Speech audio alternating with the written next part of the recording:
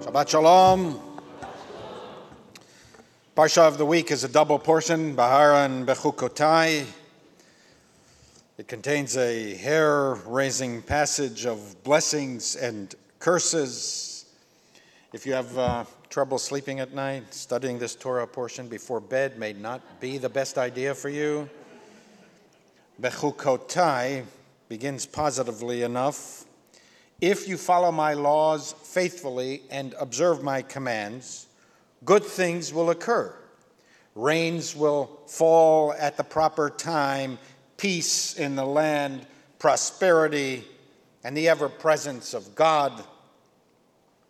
But true to biblical form, this optimism is followed by a much longer and much more vivid passage of foreboding, reflecting the Bible's understanding of basic human nature, that we are far more likely to act justly if we are frightened into it, rather than relying on the better angels of our nature. This final passage in the book of Leviticus goes into shocking detail what may happen if we act unjustly. Just to give you a flavor, there'll be no food. Parents will eat the flesh of their children. Consumption and fever will rack our bodies. Wild beasts will wipe out our cattle herds. Pestilence shall cover the land. I could go on and on and on. It goes on and on for verse after verse, but you get the picture, right? I don't want to give you nightmares. The Torah states that those who somehow survive will be so fearful that even the sound of a driven leaf will put them to flight. Just the barely perceptible noise of a leaf falling from the tree or cast onto the wind will cause the people to panic, even though no one's pursuing them. It's just a driven leaf. And then we read one verse that is so relevant to our times, it could have been written by one of our contemporaries. V'chashlu ish be'achiv ki mipnei cherev verodef ein. They shall stumble over one another as if they were fleeing the sword, but there is no pursuer. In other words, you'll be so on edge, so angst-ridden, that you will panic at the sound of a driven leaf. And when one of you panics, it will cause mass hysteria of the entire lot of you falling upon one another. Picking up on the Hebrew word vechashlu, which implies not only falling, but failing. Keshem, the Midrash teaches, they will fall upon one another. This means not that one will fall with the other, but rather that one will fall because of, on account of the other.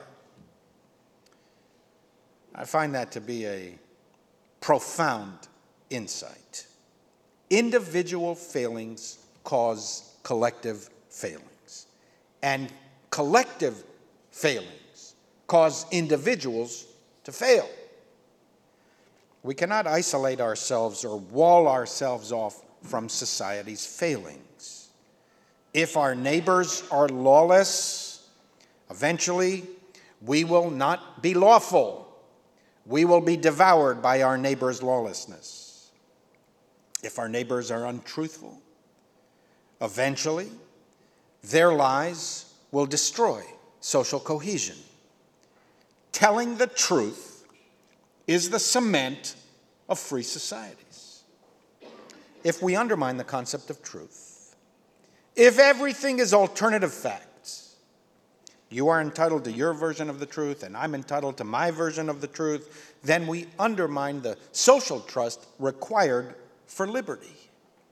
And eventually, the lies of political leaders, the untruths of corporate leaders, the mistruths of clergy and other authority figures, the falseness of conventional and social media will cause society at large to fail. When we can no longer rely on agreed upon truths, we have taken the first step towards fascism, the imposition of an authoritarian truth by an authoritarian leader. In the words of the Midrash, the individual will fail on account of others. I will be unable to be truthful if all around me there is subterfuge and lies. V'chashlu ish be'achiv. Everyone will fall all over each other on account of each other's failings. We rely on others. We have no choice, especially in modern society. The individual knows practically nothing. You use computers? You use computers, Toby. Did you awake one morning and say to yourself, I think I'll invent a computer today? Do you have a clue what's actually in a computer? What makes it work? It's hot today. Do you know how an air conditioner works? Can you fix it if it malfunctions? Can you manufacture its parts? Do you even know where its parts came from? Take a shower today? I don't want to know the answer, actually. You know how to manufacture a faucet? You know how to get water from clouds into your sink? Can you do it yourself? You know where soap comes from? Did you take a pill today? I don't know, maybe a blood pressure medication or a statin? You have any idea what's really in those pills? Can you produce them yourself if you had to? They keep you alive. I don't even know what a statin is. You know, it sounds like some electrical phenomenon. Like there's a thunderstorm today and I can feel the statin in the air. Even our opinions are not really our opinions. They're mostly constructed on error. We are ignorant of the basic facts and subtleties of human problems. So many people have such strong views on how to resolve the Israeli-Palestinian dispute, but can't even find Israel on a map. That's not to say that we should just withdraw from the world. It is to emphasize that we are interdependent. Our views are informed and often determined by others. And what the Bible is teaching more than anything else is that human beings need other human beings. We are social animals.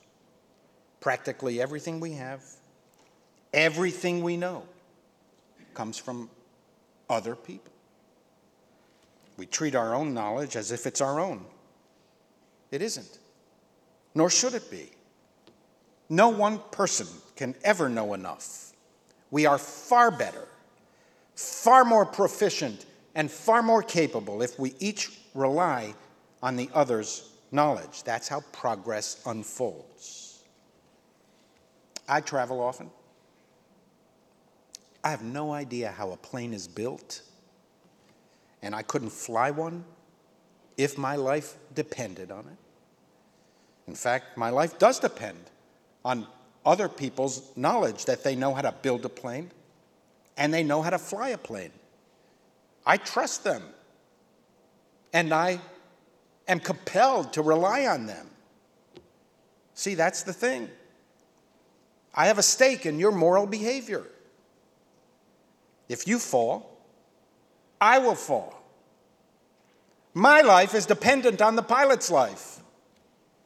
I know nothing about the pilot. I just assume that that pilot is a person of upright moral character. And once these assumptions fail, we will fall all over each other on account of each other. Even at the sound of a driven leaf, panic where there is no pursuer, because we have lost faith in one another. Martin Luther King said it this way, and as always, he said it the best. We are caught in an inescapable network of mutuality, tied in a single garment of destiny. Whatever affects one directly affects all indirectly.